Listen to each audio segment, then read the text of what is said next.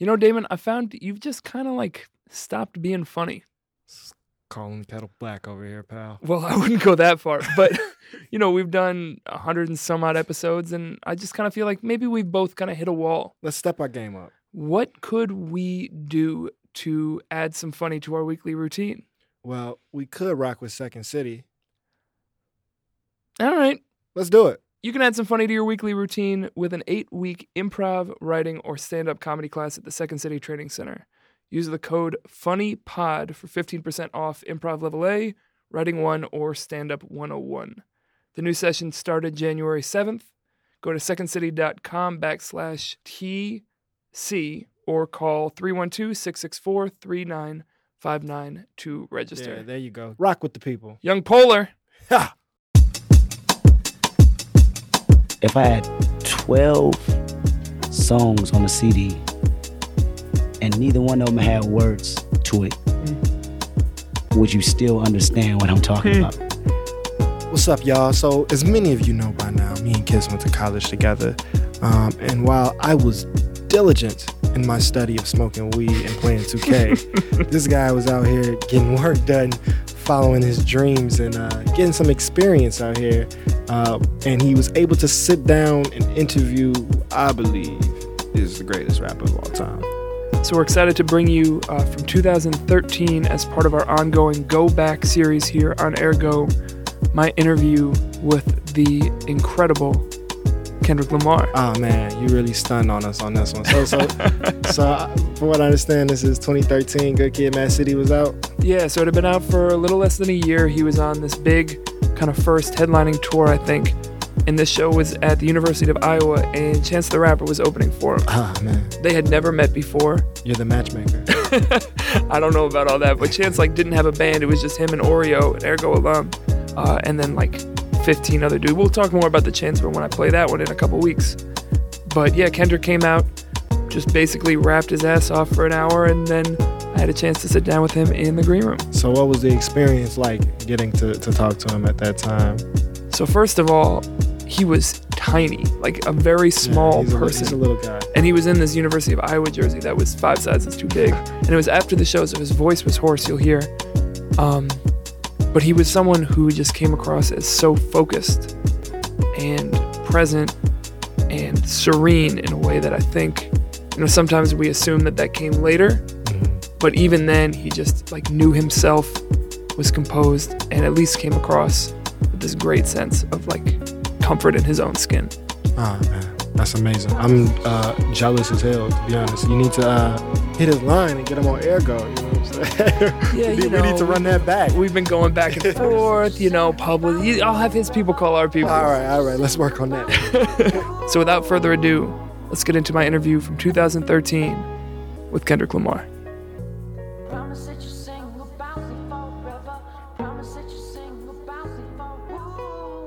What's going on, y'all? It's Kendrick Lamar. What's happening? Thank you so much for sitting down with me. Yes, sir. In the midst of crossing the country and the world after the phenomenon, explosion of musical, everything that was and is Good Kid, Mad City. Right.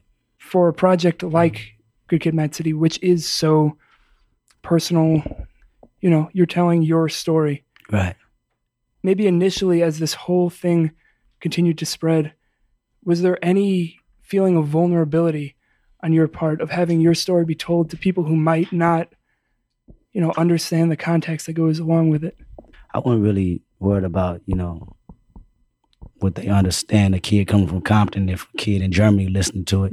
Because the overall message of it is, coming from a dark place and doing something positive with yourself, coming from under that rock and finding some type of light, some type of sunshine, through whatever makes you happy, whatever that can inspire somebody else. And my positive light was through music, and that's the whole concept of it. That's why I think so many people relate to it. Even though the story is so, it's not even just the story of a kid from Compton. It's your story and the kind of introspection that you bring to it as you've seen the reaction that people have had where they found whatever it is that they can grab onto that rings true. Right. Whether it's in the music, something about pulling themselves up. Have there been, maybe a couple surprises or moments that have stood out in terms of just the resonance with people you might not have expected it to just click? Yeah, people that completely doesn't speak English, rapping them lyrics when I go to these countries, these, beautiful places, man. And for them to connect with the music just off vibes and sounds and melodics of my voice, that is truly a gift. As you've been able to connect with people in all these different ways, you're in an interesting point right now where that was without question what we just saw downstairs, a hip hop show. Yeah. And you're in this role. And when I say pop, I don't mean pop as in a degrading term. I mean in terms of something that people are connecting with, across all those experiences. Across the board. Right. Universal. How do you view the kind of the role or the responsibility for you that's attached to that position? I think for the most part, it's not, when you say, let's say the mainstream, let's call pop the mainstream. All right.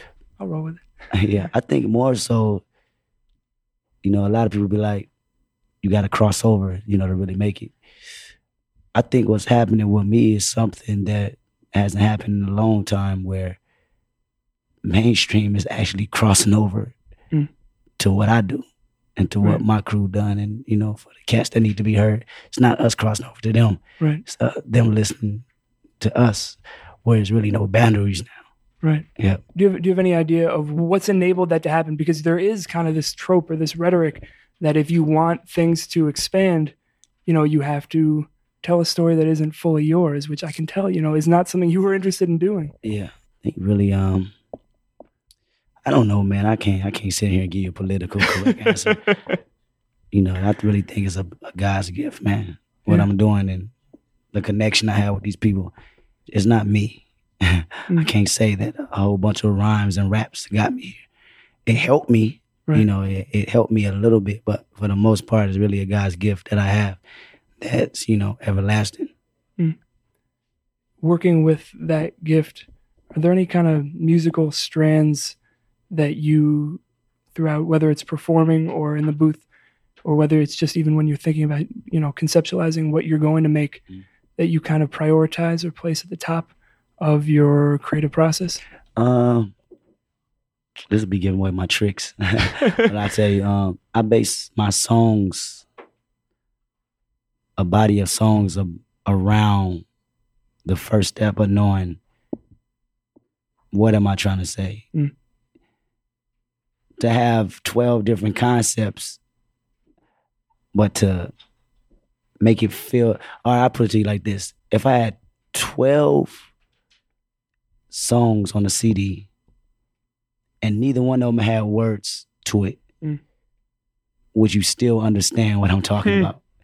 So I look at it like that. Everything have to make sense, even when I don't want it to make sense. So it's making sense in a way that isn't just about the message or the takeaway. It's about, you feel it. It's the affect. Exactly. Of it, And that's the connection that Good Kid, Mad City has. If I stripped away the lyrics, just the music alone, my music selection and my choice of words and instruments, from the skits. If it was just the beats and the skits, I think you'll still understand the actual album. Yeah, and looking at the people and the scope of that album musically, to tell a narrative, to tell an epic almost in the way you do, bringing voices in, regardless of how huge they are, how famous they are, bringing voices in that fit that.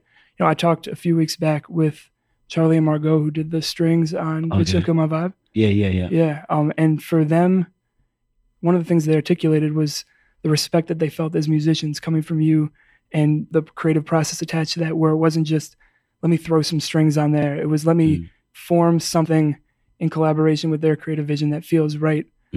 When it comes to telling your own story, how do you bring other people in to do that with you? Because you need to have a team behind you, whether it's musically, all the people that you work with, who there's no question they've done an incredible job over the past years. Really, just about sitting them down and explaining the vision and see who understands it the best.